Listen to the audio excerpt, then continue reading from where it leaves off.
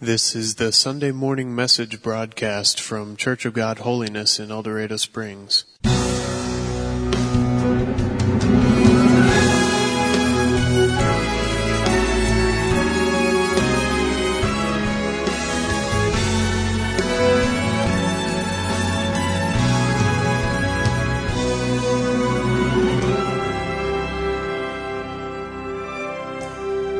Once I was straying in sin's dark valley, no hope within could I see. They searched through heaven, and they found a Savior to save a lost soul like me. Oh, what a Savior!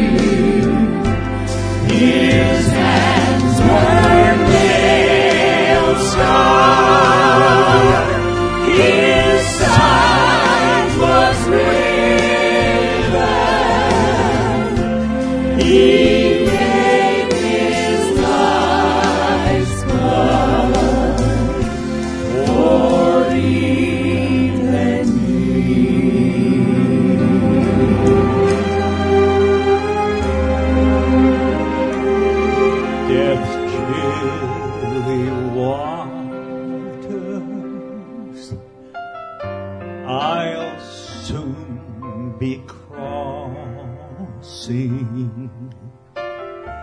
His hand will lead me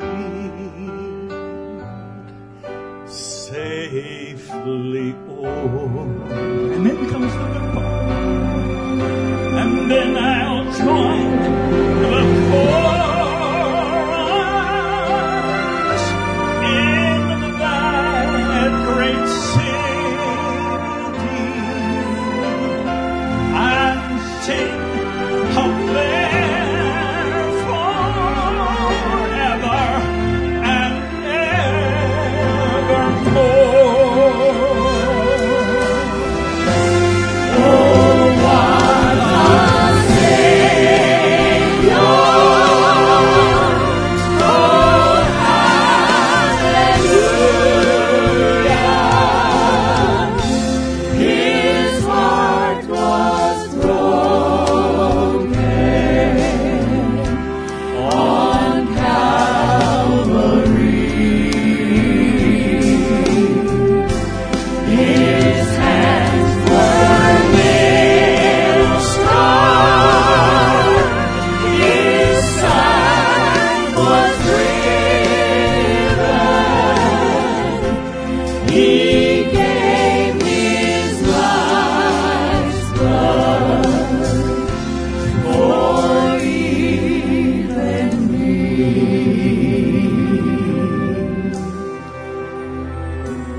So I'll cherish the old rugged cross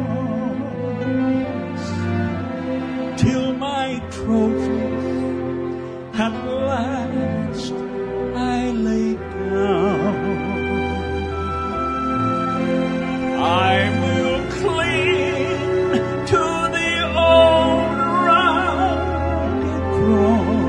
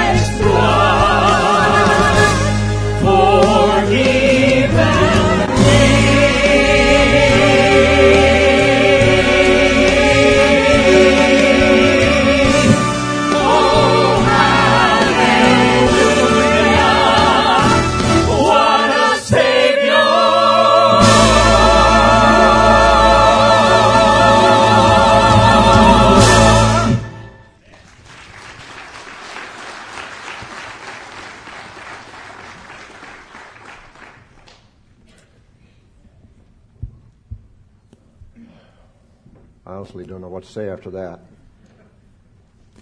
All I can say is, what a Savior. He gave His life's blood for you and for me. Let's just still our hearts for a moment. Father, we just rejoice in the reality of the resurrection. And as we just kind of settle our hearts for time in your word, I pray that you would really manifest yourself to us in a special way. Lord, that this wouldn't be just an Easter service, another Easter service that we've all been to, but I pray that this would be something where just the power of the Holy Spirit would grip us. Lord, when we walk out of here in a few moments, that we would be so moved, not by the music, not by the message, but by Jesus. Oh, Lord, give us few distractions this morning. Just we know how we're so easily distracted with things, and I pray that, Father, you would just help us to be able to focus on you and hear your Spirit. We pray this in Jesus' name.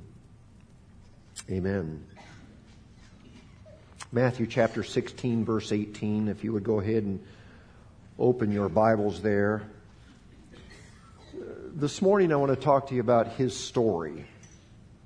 And most of you know a little bit about His story. I'm talking about the story of Jesus. You at least know the big events. You know that in or around the year 4 BC, Jesus was born in a very humble stable. And, of course, we call that the Christmas story. And that's a beautiful story. And we love that. But there's more to His story. And then you know the part where Jesus was nailed to the cross for our sins and conquered death on the third day. And of course, that's the Easter story that we are celebrating today. And it's a thrilling story that anchors our faith. But there's still more to His story. Some of you have heard the part about the ascension. This is where Christ mysteriously ascended up into the heavens and saying, I will return again. And of course, the Bible says He came the first time as a very meek and mild-mannered lamb. But the Bible also says that one day He will return as a lion of the tribe of Judah. And I'm looking forward to that time. There's still more. Even though the ascension marked the end of Jesus' life on earth, it's not the end of His story. Because you see, He lives on. And after 2,000 years, the church, even though it's been maligned, even though the church has been persecuted, even though the church has gone through times where they have strayed away from the gospel of Jesus, yet the church is still alive and well. And Jesus said in Matthew 16:18, says, I will build my church. And that's a relief to me. I don't have to build the church. I will build my church is what Jesus said, and the gates of hell shall not prevail against it. And just in case you didn't know, Jesus is still building His church today. Now this morning for our Easter challenge, I want to go a little bit different route, a little bit non-traditional, and I want to fill you in on some lesser known details of His story.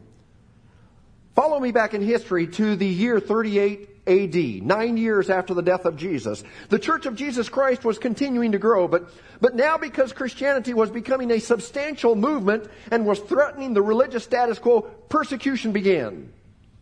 And a man by the name of Stephen would be stoned to death, which would be the first time on record that someone would lose their life for the cause of Christ. And it gets worse. As history moves into the years 250 to 261 AD, which incidentally ended up being called the Decade of Horror, thousands were tortured and even slaughtered for the cause of Christ. And when the church came out of that time frame, they had 3 new classifications. First of all, there were the martyrs. And we understand the term martyr. They were the ones who didn't make it. They were killed for their faith. And even though he came along a little bit later on in history, one of the martyrs was Justin Martyr. And during those days, they really didn't go by last names. So with the name Justin Martyr, you know what happened to him. Tertullian was another one that was killed for his faith. There were many people who gave their lives for the truth that you and I take for granted today. So we had the martyrs, but then the second classification, that they were called the lapsi. Now, this is an interesting name. When persecution came, these people lapsed and recanted of their faith, but then when the persecution was over, they wanted back in. Kind of like some of us today. And then the third group, they were called the confessors. These were people who were not killed for their faith, but they were tortured. Some had their arms cut off. Some had their tongue cut out. Some had their eyes gouged out. They bore on their bodies marks because they would not turn their backs on Jesus. Finally, in the year 311, the Edict of Toleration was put into effect, and the persecution ended. The man's name was Constantine. He was going into battle the next day. He had a dream during the night of a cross, and so he puts the symbol of the cross on all of the shields of his army that they would carry, and they won the battle. And as a result, Constantine came to know Christ. He declared Christianity to be the official religion of the Roman Empire. But sadly, the church got in trouble again. The church moved into the Middle Ages, which really should have been called the Dark Ages. Immorality entered the church at the highest levels of leadership. It was a known fact that as bishops and cardinals would gather in cities for conferences, prostitution would increase in those cities.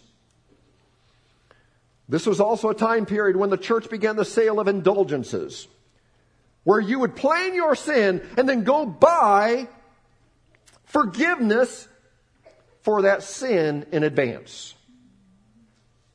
It was a tragic time for the Church of Jesus Christ. God could have turned his back on the church, but he didn't, because Jesus was still building his church. Well, in Czechoslovakia, early in the 1400s, a man by the name of John Hus, some would pronounce it John Huss, but John Hus appeared on the scene, and John Hus began to understand and teach and even write books about the reality of sins forgiven through the blood of Jesus shed on the cross. And as a result, he was viewed as a heretic and put on the watch list for those considered to be dangerous to the church. In the year 1414, they called him in and they said, "John Hus, recant." But he would not. And so they took all of the books that he had painstakingly written by hand, and there were quite a few because he was quite a prolific writer. But they took every copy he had written, placed them in the fire, and he watched his entire life's work go up in flames. In fact, nothing today remains of what John Hus wrote. After burning his books, the executioner then tied Hus's hands behind his back and bound his neck with a chain to a stake around which wood and straw had been piled up to his head. And at the last moment, the imperial marshal again asked Hus to recant, and John Hus declined, saying, and this is powerful, he said, "In the same truth of the gospel, which I've written, taught, and preached, I am ready to die today." And they lit the fire that would take the life of John Hus. But again, God wasn't finished building his church. The year was 1483. A man by the name of Martin Luther came on the scene, and on the way to law school one day, lightning struck him down. Just about killed him, and he lay there and cried out, "God, if you will spare my life, I will become a priest." And God did spare his life. And Martin Luther went through the training at a monastery to become a priest. In 1505, he finished his training, and for the very first time after he graduated from training, he was holding the communion elements, ready to bless them and consecrate them before serving them.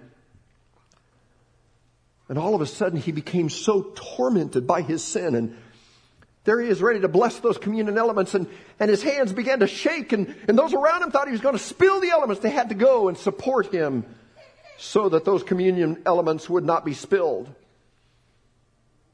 Martin Luther would keep on struggling, trying to find true salvation, just so tormented about his sin. And the religious hierarchy assigned him to the University of Wittenberg, where he became a professor, but he was still miserable, and he constantly went back to a father named Staupitz. And time and again, he would go to Father Staupitz and say, "I'm concerned, I'm afraid that maybe I've committed a sin that I haven't thought of. Oh, here's another sin, Father, and I confess it to you."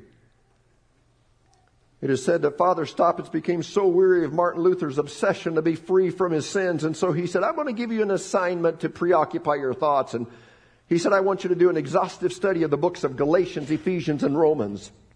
Well, in the midst of this assignment, he went to the grand city of Rome, hoping to discover true salvation. But in Rome, he was stunned by the irreverence of the church leaders. And one day while doing penance, he was climbing on his knees up the 28 steps of a church now known as the Scala Sancta, or in other words, the sanctuary of the holy stairs. The light of revelation hit him, and he read those words in Romans chapter 1, verse 17, the just shall live by his faith. And he stopped there on the steps, still on his knees, and he couldn't get those words out of his mind. The just shall live by faith. The just shall live by faith. And he was thinking about that, meditating on it, and all of a sudden the light of God's Word made its way into his heart. And he understood, the just shall live by faith. And Martin Luther jumped to his feet and went back to Wittenberg, where he posted on the church doors his 95 theses or suggestions. In those days when people wanted to discuss or debate certain issues, they would post it there on the church doors. And Martin Luther wanted to bring out the error of the church and the wickedness of the leadership. He was most offended by a monk named Tetzel. Tetzel was walking through the street selling freedom for your deceased relatives to spring them out of purgatory. And Tetzel was yelling, you know what, if you pay enough money, I'll get 1,000 years off of your loved ones there in purgatory. Or if you pay me enough, you can get them out right now. And Luther was incensed by this. Well, in 1521, he was taken to what was called the Diet of Worms. It was a place of debate in the city of Worms. And when he got there, ready to debate and bring out the truth of God's Word, he was shocked when they said, Martin Luther, we will not allow any debate. And furthermore, you're teaching heresy, and we command you to recant or you'll pay a dear price. And Martin Luther said, you know, I thought this was a place of discussion. May I just discuss God's Word with you? And they said, no, Martin Luther, recant or else. And he said, but I thought this was where we could do this. And they said, no, you have one chance. If you do not recant, the consequences will be severe. And he said, well, could I think about this overnight? And they gave him the night, but with the warning of recant or else. And Martin Luther came back the next day and they said, Martin Luther, what is your answer? And here's what he said. My conscience is held captive by the Word of God. I will not recant. Here I stand. I can do no other. God help me. Amen. With that, he was abruptly dismissed by the church leadership. He began walking home. But while on his way home, he was kidnapped by people that he thought were going to kill him. But he came to realize that his friends were the ones that had kidnapped him because they had gotten wind that down the road there were some people that were planning to take his life. So his friends, to keep him safe, they took him to a castle called the Wartburg Castle, where Martin Luther stayed 8 months in a small room. And this was God ordained because during that time, he took the Greek text of the New Testament and translated it into the German language. And for the first time, common people would have the written Word of God in their own language. And ladies and gentlemen, I don't know if you realize this or not, but once the Word of God gets out, you cannot contain the fire. And God's holy Word began to spread like wildfire across the continent. Well, William Tyndale in England now felt the burden to translate the Bible into English, but he was forbidden. So he went over to Germany and he worked on it day and night, and he began to smuggle Bibles in English back to England, and the authorities began to get wind of this, and so they warned him, saying, we will take your life if we find out you're responsible for smuggling in those Bibles. But he kept it up. Well, in 1525, they caught him. In 1536, they strangled him. And they were so angry with him. After strangling him, they burned his body. But again, you can't stop God's Word. And the work of William Tyndale continued after his death. And it's estimated that around 80% of the King James Version of the Bible came from the work of William Tyndale. Well, God continued to raise up key figures in history. Thomas Cranmer, Archbishop of Canterbury, began to be enraptured by the Word of God in the person of Jesus Christ and the Holy Spirit. But again, the resistance was strong, and so they took him and they put him in solitary confinement. And while in solitary confinement, it appeared that Cranmer had a nervous breakdown. He broke, and so when they brought some papers for him to recant his views, this broken man signed the papers saying that he recanted from his former views. Well, the city was Oxford. The year was 1555. Thomas Cranmer looked through the door of his prison cell and he saw his friends Hugh Latimer and Nicholas Ridley being challenged for their faith. They were telling them to recant or else. His two friends refused. So the fire was lit on the streets of Oxford. And they led his friends over to the fire, and Hugh Latimer leaned over to Nicholas Ridley and said, "The candle that they are now lighting, they will never be able to put out." And those two men gave their lives in martyrdom for their faith in Jesus Christ. Well, shortly after that, Thomas Cranmer was brought out, a broken man. Remember, he had recanted. And they were going to showcase him as the trophy of one who saw the light. And so they said, "Thomas Cranmer, say it publicly. Say that you don't believe in the authority of the Word. Say it for all to hear." And Thomas Cranmer said, "You asked me to recant earlier, and I did. But," he said, "now I recant of my recantation. Furthermore, before you can throw me in the fire, I place into the fire the hand that signed those documents."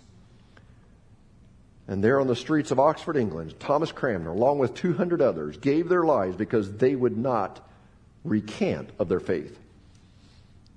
But what Hugh Latimer said was true. The fire of the gospel could not be put out. The year was now 1709. In a small village called Eckworth lived Samuel and Susanna Wesley. Samuel was an Anglican priest. They had 19 children, even though 9 of them had died in infancy. But one day the parishioners got so upset at them that they torched the parsonage. No ideas, please. But as the parsonage was burning, Samuel and Susanna and all of their children were able to escape the flames except for one. 5-year-old John Wesley was missing. Susanna Wesley, the mom, was beside herself. She happened to look up to the second-story window, and through the smoke and the flames, she got a glimpse of her 5-year-old son, John. And she somehow mobilized the neighbors, and they formed a human ladder. And they were able to pull 5-year-old John Wesley out just as the building collapsed. And Susanna Wesley, sobbing, she held her 5-year-old son close and said, "My son, John, you are truly a brand plucked from the burning," not knowing that those would be prophetic words. Because indeed, John Wesley would be a firebrand for Jesus. In 1738, John Wesley was called to preach. And it said that in his 50-year ministry, he preached over 40,000 times. To give a perspective on this, I've been in ministry for 32 years. And I roughly calculated the number of messages that I preached, and using the average of 2 to 3 per week, I figured up that I preached around 4,000 sermons in 32 years. But John Wesley preached on average 15 times per week, 40,000 sermons. It's also said that he rode on horseback approximately 140,000 miles. And to give perspective of that, that would be almost 6 times around the earth at the equator. And over 1 million people followed his teachings at death. Well, his story, the story of Jesus Christ, continues. John Wesley's friend George Whitefield made 7 different trips to America to preach starting in 1739. And it's said that George Whitefield had so much of the presence and the power of God and conviction was so strong that it said that when Whitefield pronounced the name Mesopotamia, people would fall on their faces and repent from sin. Now that's revival right there, folks. Benjamin Franklin, who was a skeptic and certainly not a believer in Jesus Christ, said, I think they're over-exaggerating the reports of people coming out to Whitefield, to hear Whitefield. So he stepped off the area where the crowd was, and the reports of huge crowds were indeed true. But Benjamin Franklin didn't want to admit he was wrong, so he also said, I don't believe that a man's voice can carry over this large of a crowd. They didn't have speaker systems back then, and so he wrote in his journal, I perched myself in a tree 1/4 of a mile from the speaker stand where I knew I would barely hear his voice. But as he began to preach, he wrote, the force of his voice almost knocked me out of the tree. He also said, I left my purse, which today for guys we call it billfold. But he said, I left my purse back home because he understood that Whitefield's offering appeals for his orphanages in England were so moving that people would give everything they had. And so he left it at home, but he said when Whitefield gave his appeal, it was so moving, he said he jumped out of the tree, ran home, got his purse, and put it in the offering. Now again, that has to be revival for that to happen. We move on to the First Great Awakening in Northampton, Massachusetts, 1740s. Jonathan Edwards preached the sermon, Sinners in the Hands of an Angry God. And from what I understand, he was a manuscript preacher. He had thick glasses, poor eyesight. And it said that he rarely, if ever, looked up from his notes while preaching, and he had his head just about this close to his notes. And from what I understand, his preaching was pretty boring, kind of monotone, but it didn't matter because God empowered him. And the population in those colonies was 300,000, they say, in those days. And it said that during this revival, the First Great Awakening, 30 to 40,000 of those came to know Christ. The year now was 1801. Yale University. There was another moving of the Spirit that they began to call the Second Great Awakening. And Charles Finney, he was an attorney, and he left his law practice after having an encounter with God, and he began to introduce revival services. Now this is crazy. Revival services in those days were so controversial, churches began splitting over having a revival. And during this time, they also created the anxious benches. They were rows up front that were reserved for those who knew they were not right with God. I wonder how that would go over today. So the church was having revival, but Satan never sleeps. And he began to raise up some false cults. In the late 1800s, early 1900s, you had Charles Russell, Jehovah's Witnesses. You had Joseph Smith, Brigham Young, the Mormons. You had Mary Baker Eddy, the Christian Scientist movement. And there also began a movement to water down the scriptures and weaken their authority. And by the 1960s, most every mainline denomination would be struggling. But thank God he was still building his church. February of 1970. Wilmore, Kentucky, Asbury Bible College, during a chapel service, and they had them every day. But this one didn't end after an hour. They decided to extend it another hour, and then another hour, and then another hour. They canceled classes because God was moving in a way they had never seen before. At 6 p.m. on the second evening of that revival, the anchorman on a major television station in Lexington, Kentucky, his name was Billy Thompson. He said, I know when you watch the news each night, you have one eye on the newspaper and one eye on the television. But what I'm about to tell you tonight is so unbelievable. I'm asking you to lay down your newspaper and give me your undivided attention. And he said it all started 17 miles south of Lexington in a chapel service. And it was supposed to end after 1 hour, but it went all day, all night. It's continued all day today. And now we take you live to the campus of Asbury Bible College to see what's happening. As I was thinking about this, I can't wait for the day that I turn on the news and I hear Lisa Rose and Ethan Forrest or whomever you watch. Can't wait for the day when I hear them say, ladies and gentlemen, I know you watch the news with one eye on your smartphone, and the other eye on the television. But what I'm about to tell you is so amazing that I ask you to lay down your phone and I take you to a little town called El Dorado Springs, Missouri, to a church you've never heard of, the Church of God Holiness, where revival has broken out. I can't wait for that day. Lord, let it happen. You know, the president of the student body of Asbury, who was a business major, was invited to another university, the Azusa Pacific University, to give his testimony. And he said, I'm not a preacher, but let me tell you what happened. He told his story and sat down, and God took over, and revival broke out. A basketball game was scheduled that evening, and they didn't know whether or not to have it, but decided to go ahead with it. And the student body was so energized by the revival that each time Azusa Pacific made a basket, instead of the usual cheer, they yelled, "Hallelujah, praise the Lord." And I guess they blew the other team right out of the water. At halftime, they canceled the halftime show and put a microphone on the floor, and students lined up to tell what Jesus Christ had done for them. It spread across the country. You know, we Christians were once a small and tiny band. We started out with just those 12 who walked and served with Jesus. We had a great explosion on the day of Pentecost. And by the end of the day, we had 3,120. And then we grew to about 20,000 by the year 38 AD. In the year 100, there was one of us for every 360 unbelievers. By the year 1000, there was one of us for every 220 unbelievers. Today it's said that there is one of us for every 7 unbelievers. Every 24-hour period, over 100,000 people come to know Jesus Christ. Every week, over 16,000 new churches are born on planet Earth. In China, over 30,000 per day come to know Him. In fact, they're nearing 100 million Christians in communist China. In Iran, of all places, which is considered to be in the top 10 for persecuting Christians, listen, they say that 500 Muslims are coming to Christ every month. And around the world it keeps happening because the church is alive and well.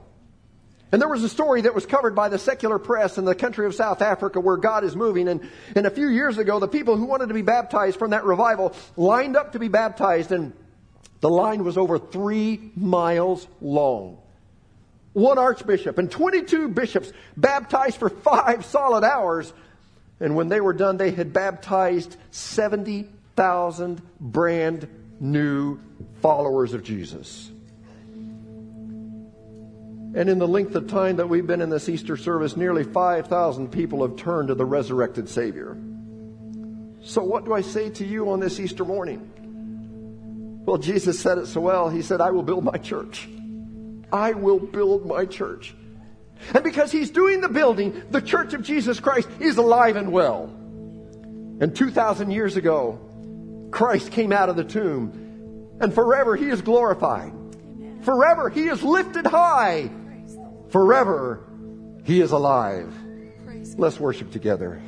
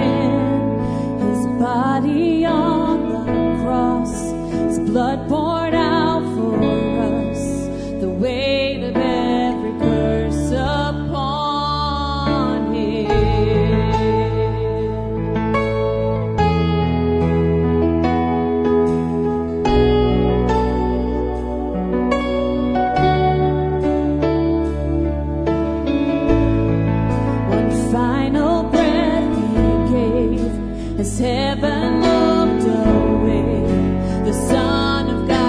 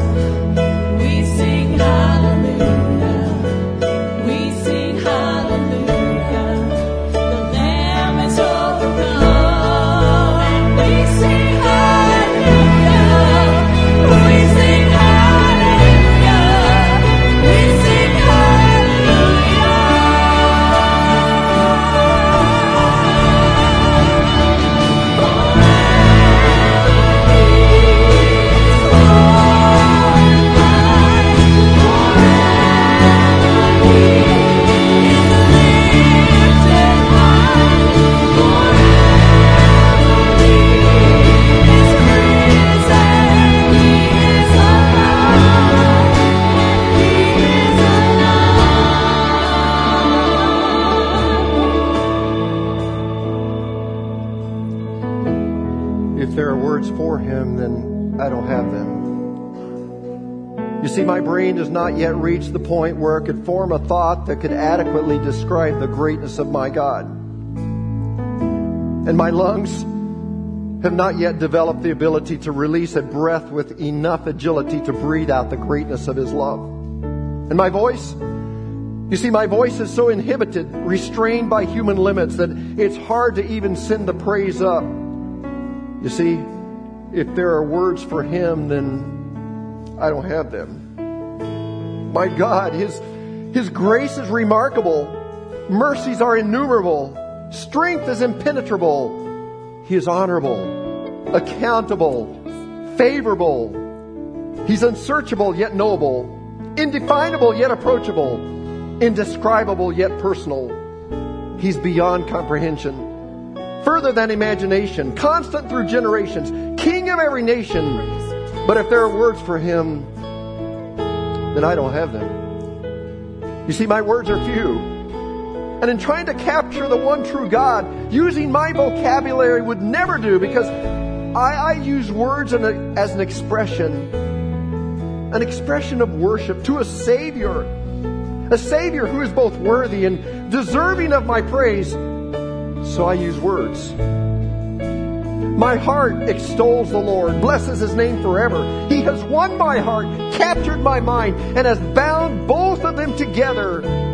He has defeated me in my rebellion. He's conquered me in my sin.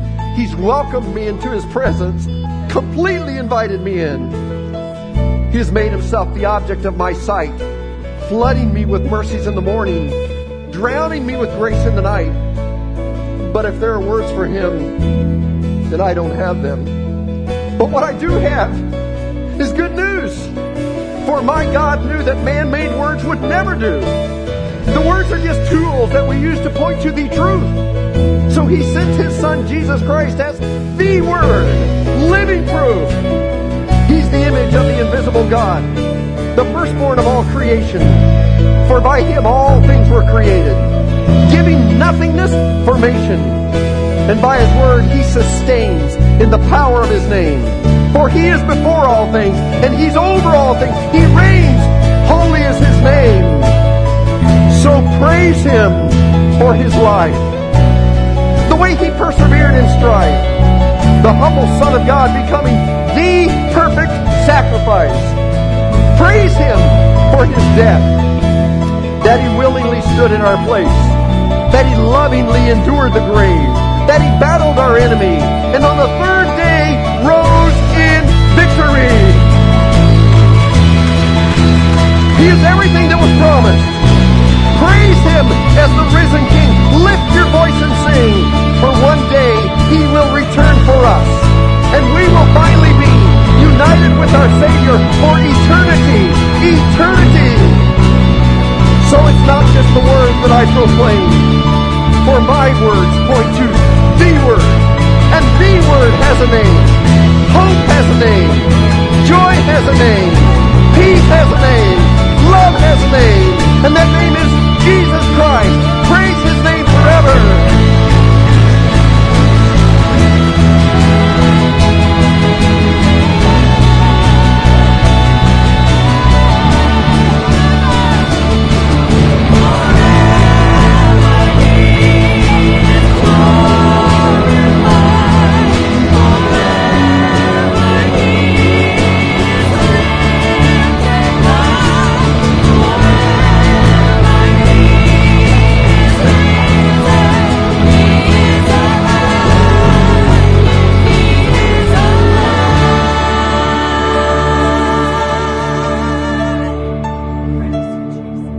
God, He is alive this morning. You know, I don't want us to leave here without having an opportunity to pray. And I know we come from all walks of life, and I know that some are in different levels in our walk with Jesus. But, you know, the question is,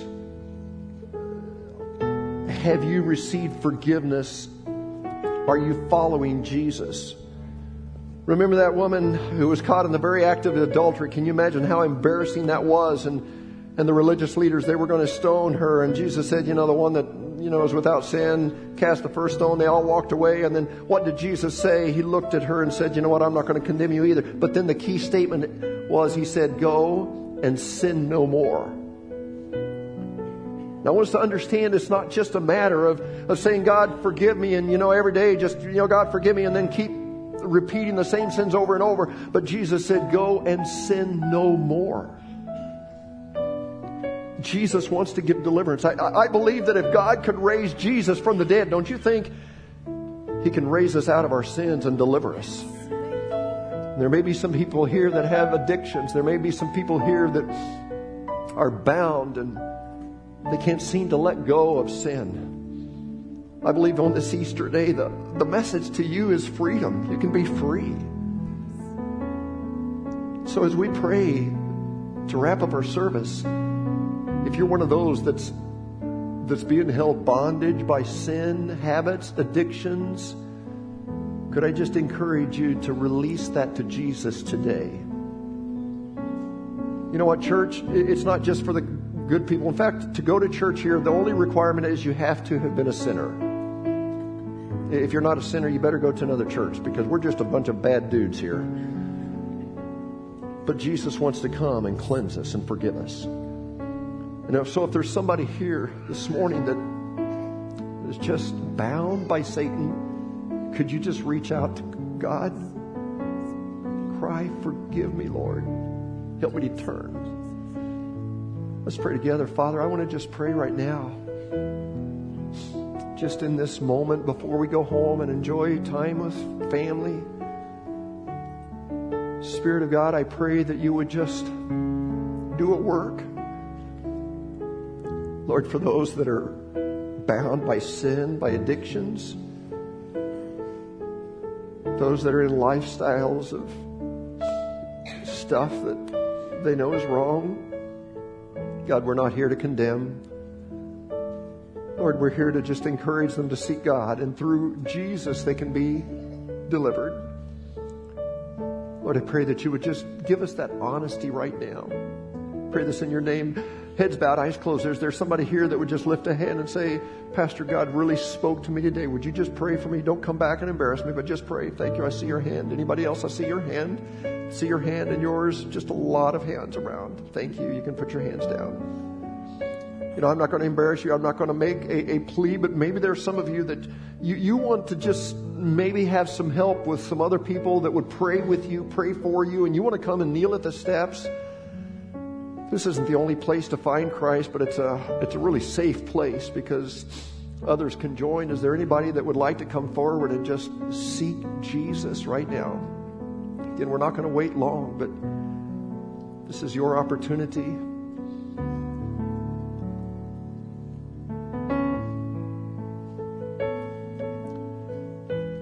Anyone else want to come and you want to seek Jesus?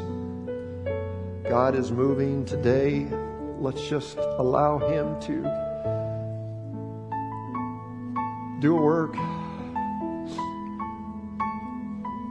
I know you've got stuff going on. We're not going to take a long time, but this is stuff that we're doing for eternity, and it's worth the time. Anyone else? You want to just come? And those of you that are praying here, just seek God. Say, God, here I am, and you know what your needs are. And if you need forgiveness, just ask Him to forgive you, and then ask Him to give you His Spirit so that you can turn from those sins. Anyone else want to come? Just keep obeying the Lord. That's what we want on this Easter Sunday. And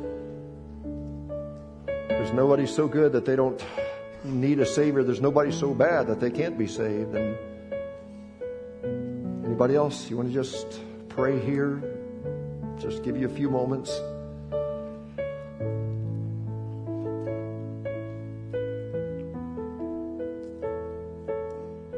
Father, I want to thank you for these that have come. There were a lot more that raised their hands. I believe you're speaking today.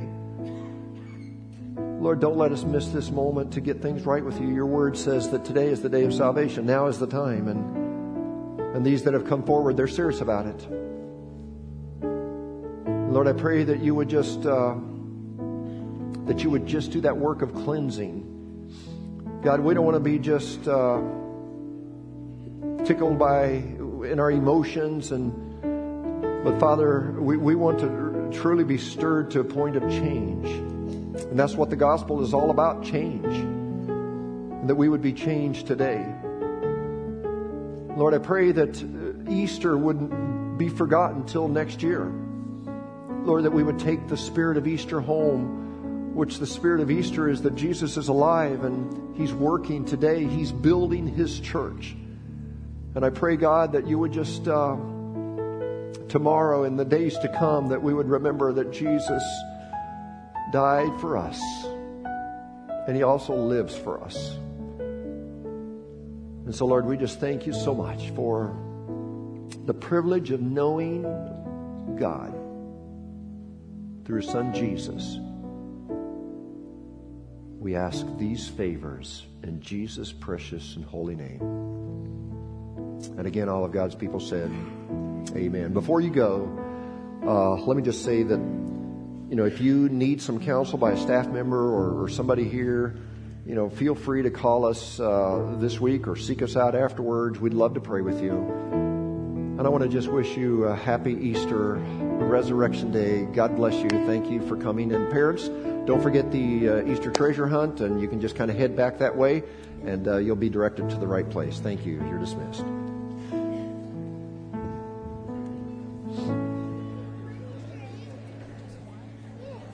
You've been listening to the Sunday morning message broadcast from Church of God Holiness in El Dorado Springs. Our messages are archived at www.eldochurch.com, or to order compact discs or DVD videos of the messages, call the church at 417-876-2200.